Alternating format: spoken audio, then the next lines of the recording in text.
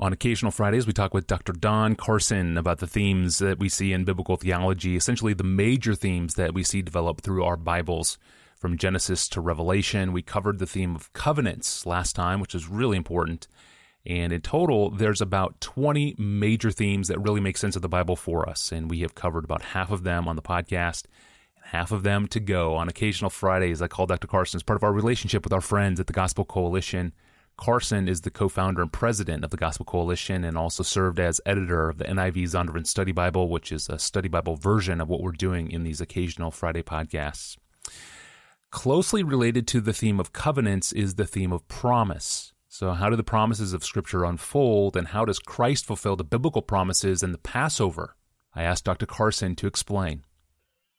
The Bible makes many, many promises. There was an old chorus I learned when I was a child in Sunday school. Every promise in the book is mine. Every chapter, every verse, every line. And of course, that's not true. There's some promises made to people other than me. and so one must read promises in their context. But there are many promises that God gives to human beings generically, all human beings, and other promises that he gives only to his own blood-bought covenant people. And some promises that he gives to Israel, and some promises that he gives to individuals, to the Davidic dynasty, for example. But one of the things that's pretty obvious whenever you start tracking out the theme of promise is that it is tied to a lot of things. Now, earlier on in this series, I said that one of the things that's remarkable about biblical theology is that although one way of doing biblical theology is to track out particular themes across Scripture, temple and creation and sin and priesthood and promise and sacrifice and so on and so on and so on, what you discover pretty quickly is that they get intertwined. And so that it becomes harder and harder to talk about one without talking about others. So for the sake of convenience, for the sake of learning, we might talk about one at a time, but pretty soon it's inevitable that we're talking about several things at once. And nowhere is that more true than in the theme of promise. There's a sense in which we can talk about promise and outline what the Bible says in this regard in 5 minutes, but one could take 20 hours and still not exhaust the theme at all. So in particular, promise is often tied to Messiah. It's very often tied to notions of covenant. It's tied to notions of the Holy Spirit. It's tied to notions of typology and many other things. And I'll briefly sidle up to several of those things on the way by today, but the focus is on promise. The opening round of explicit promise is really in Genesis 3. No sooner has the human race fallen into sin and rebellion, where there should be only death, you would think. Yet instead, we find in Genesis 3:15 what is sometimes called the protevangelium, that is the first gospel or the first announcement of the gospel, where God says, I will put enmity between you and the woman, speaking now to the serpent, and between your offspring and hers. He will crush your head, and you will strike his heel.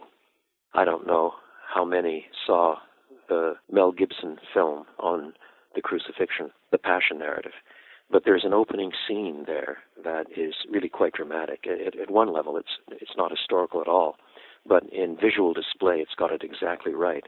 There's Jesus praying in the garden, drops of bloody sweat coming from him in an agony as he contemplates the cross and asks his Father, if it be possible, take this cup from me.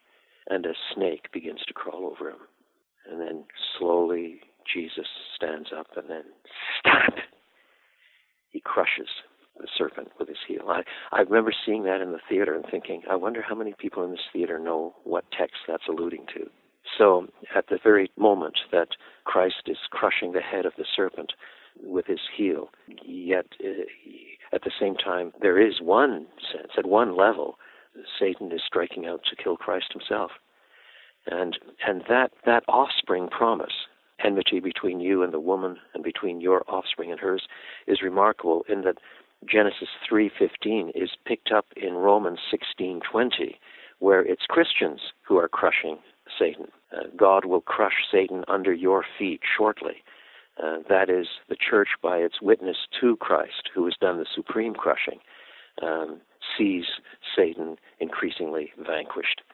And so there's a sense in which a seedbed promise in the first 3 chapters of Genesis is being unpacked throughout the rest of the Bible. We've seen that in the creation and fall narrative before. That is, many, many, many themes are found there in nuce, as the Latinists say, in seed form.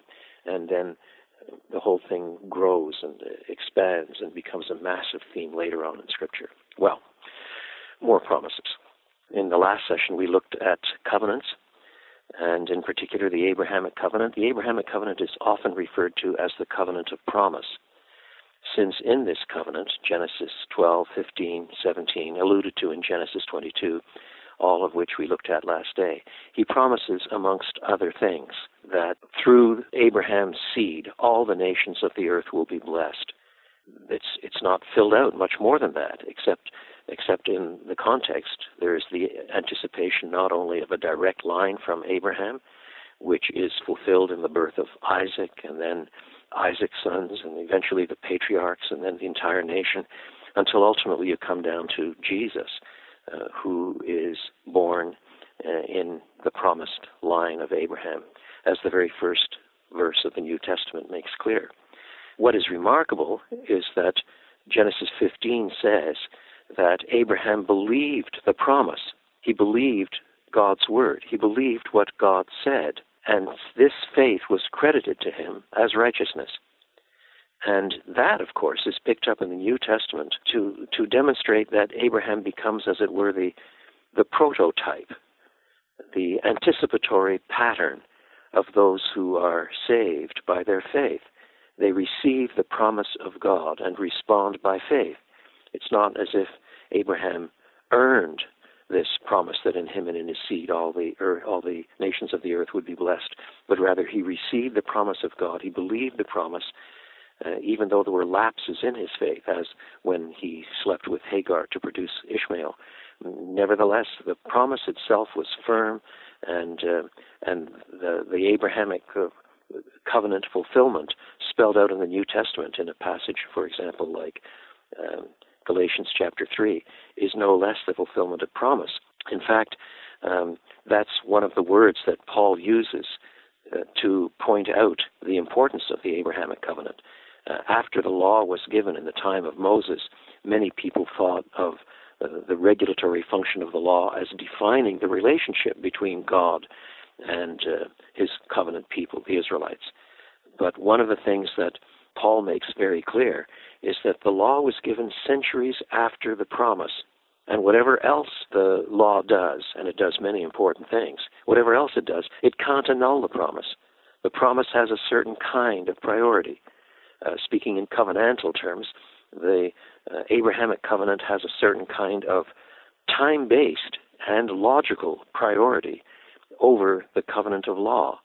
And the distinctive element in the Abrahamic covenant that Paul points to is the fact that it is a promise which is received by faith, so that those who share Abraham's faith are sharing with him in confidence in the promise of God, the God who gave the covenant of promise.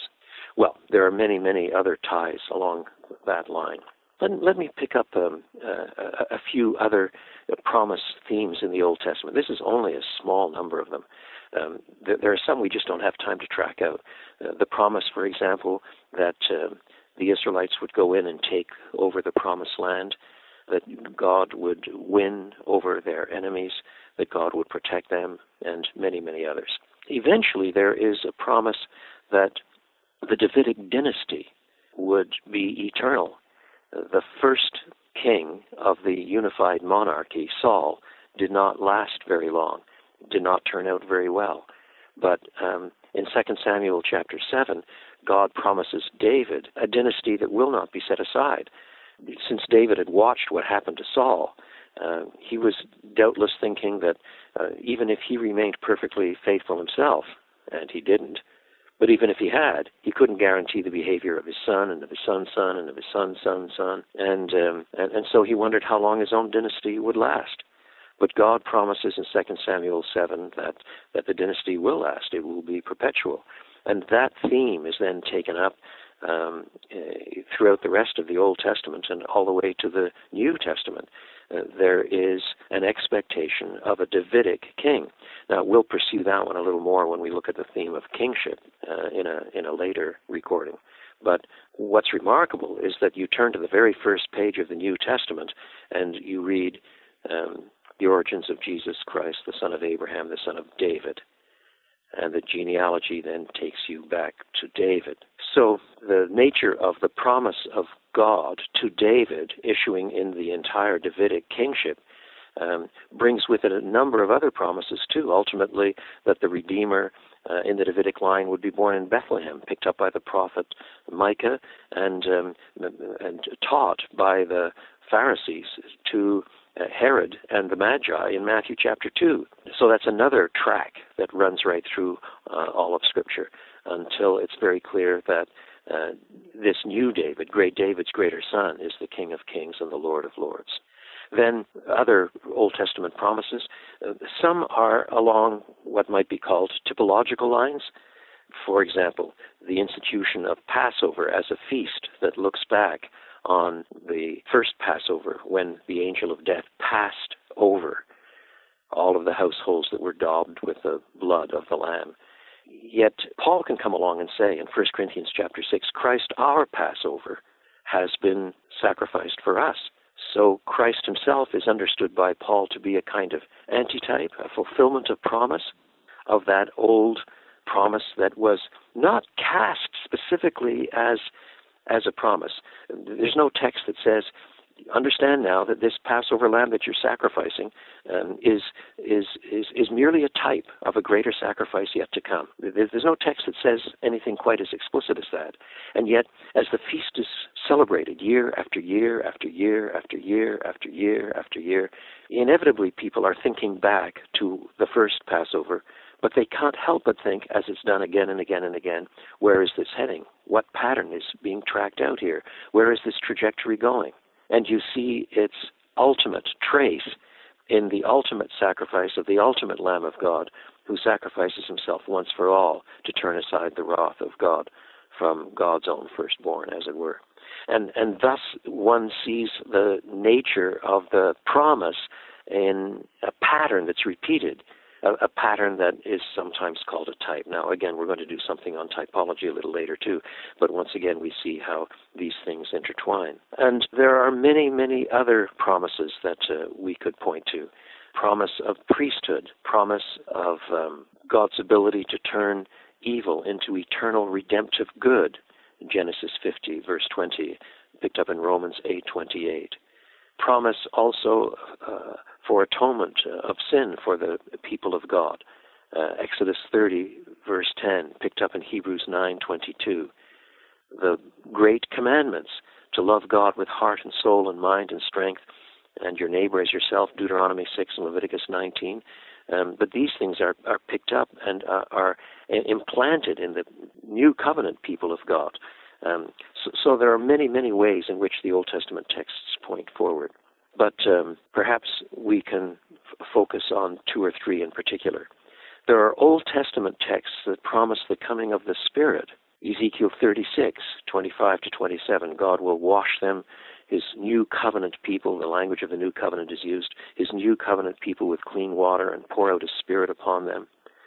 And likewise Joel 2, which is picked up by the Apostle Peter on the day of Pentecost. And those sorts of passages are picked up explicitly in the New Testament. In Ephesians 1 chapter 1 verse 13, we're told about the Holy Spirit of promise. That's a locution that really means the promised Holy Spirit.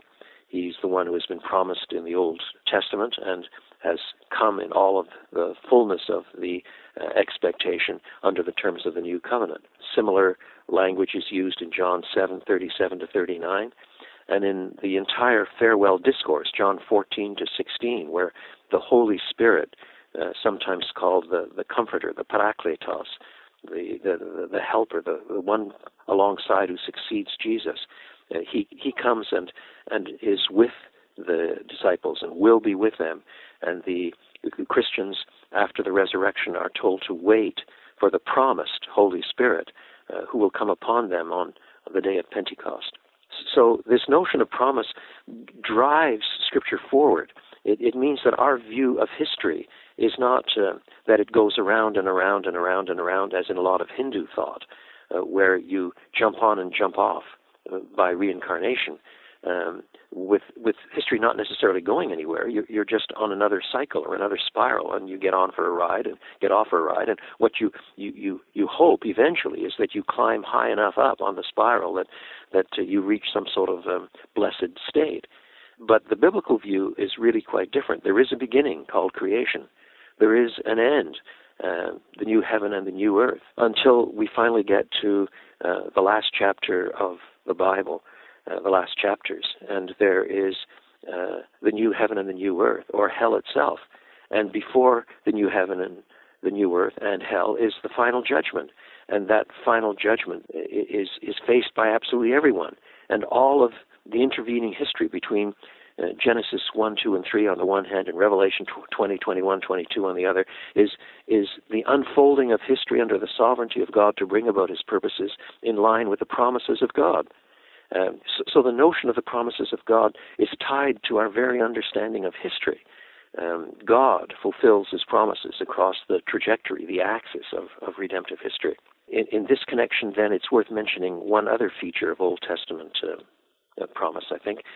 This was taught me when I was a young man in seminary. I've heard John Piper say something very similar, that he was taught this when he was in seminary. It doesn't seem to be mentioned so much these days, but I think it's really a very helpful way of looking at things. For anyone who has done much hill walking, low mountain hiking, you become aware very rapidly that you see a hill in front of you, and you think that's the height that you've got to climb. Then when you get to that height, you see more heights beyond you. And if they're far enough away, you have absolutely no idea of how far those individual peaks are separated. They all look to be on the same sort of flat plane. And yet, as you come to them one by one, you discover there are ravines and valleys and intervening plateaus and so on between one peak and the next peak. And a lot of Old Testament prophecy is cast with that vision of sort of flattened out peaks, so that you can move from promises regarding the return of the people after the exile to Jerusalem to promises about a new Jerusalem, indeed a new heaven and a new earth, all in the context of one chapter. Because from the vista of the prophet who is looking into the future, they're all flattened out. He can't see how they're separated from one another. So that we who are much farther along the trek and looking back and are aware of the ravine sometimes wonder, well, that sort of got flattened out, didn't it? Why are they lumped together? Why doesn't the prophet Isaiah make more of a distinction between the return from the exile and the ultimate return to the Lord on the last day? And I think that it's an important element in the very structure of Old Testament biblical prophecy. It's sometimes called prophetic foreshortening. I'm not sure that helps anybody or not, but the mountain example helped me a great deal to recognize what was going on in some of these passages.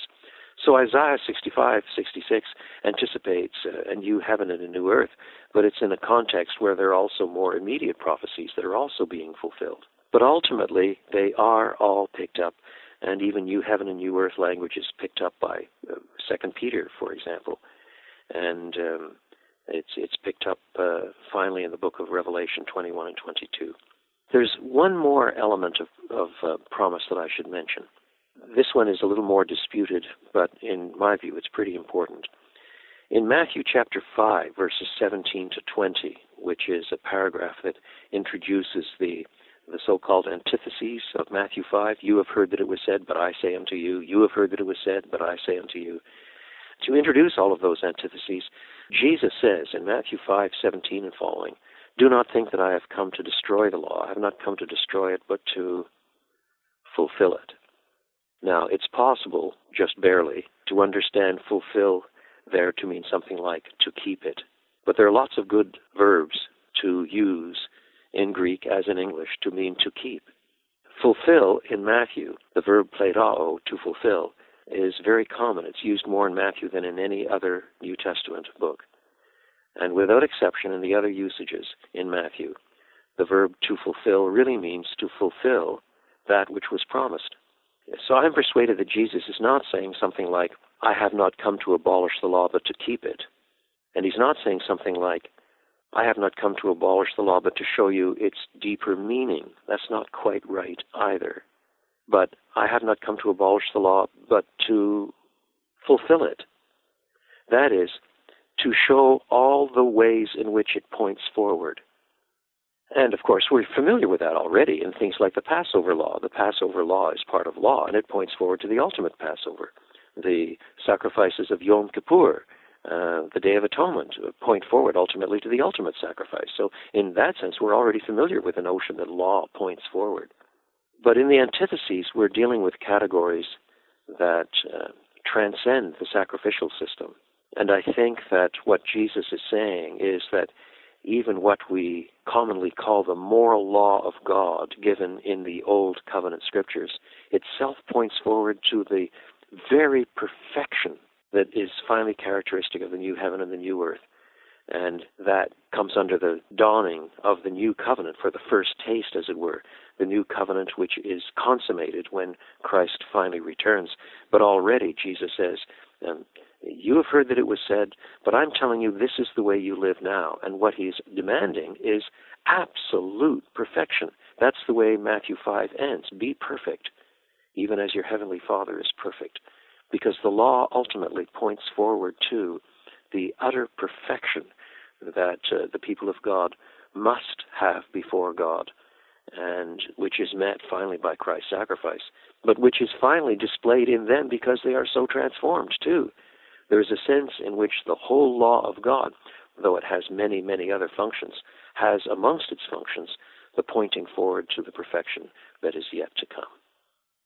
Amen. That is so good and helpful. That's from his home office. That was Dr. Don Carson, the co-founder and president of the Gospel Coalition, helping us put together one of 20 major themes in the Bible so that we can make better sense of the Bible as we read it ourselves from Genesis to Revelation. And for more on the promises and how they connect to the covenants, see Paul Williamson's very good essay at the end of the NIV Zondervan Study Bible, edited by Dr. Don Carson himself. On Monday, we returned to talk with John Piper about interracial marriage once again. It's a hot topic on this podcast because there's so many remaining questions about whether men and women of different races should marry. Can they marry? Is it biblically permissible to marry? Amazingly, there's a lot of questions still out there, questions we get all the time in the inbox. My name is Tony Reinke. Thanks for listening to the Ask Pastor John podcast. Have a great weekend, and we will see you on Monday.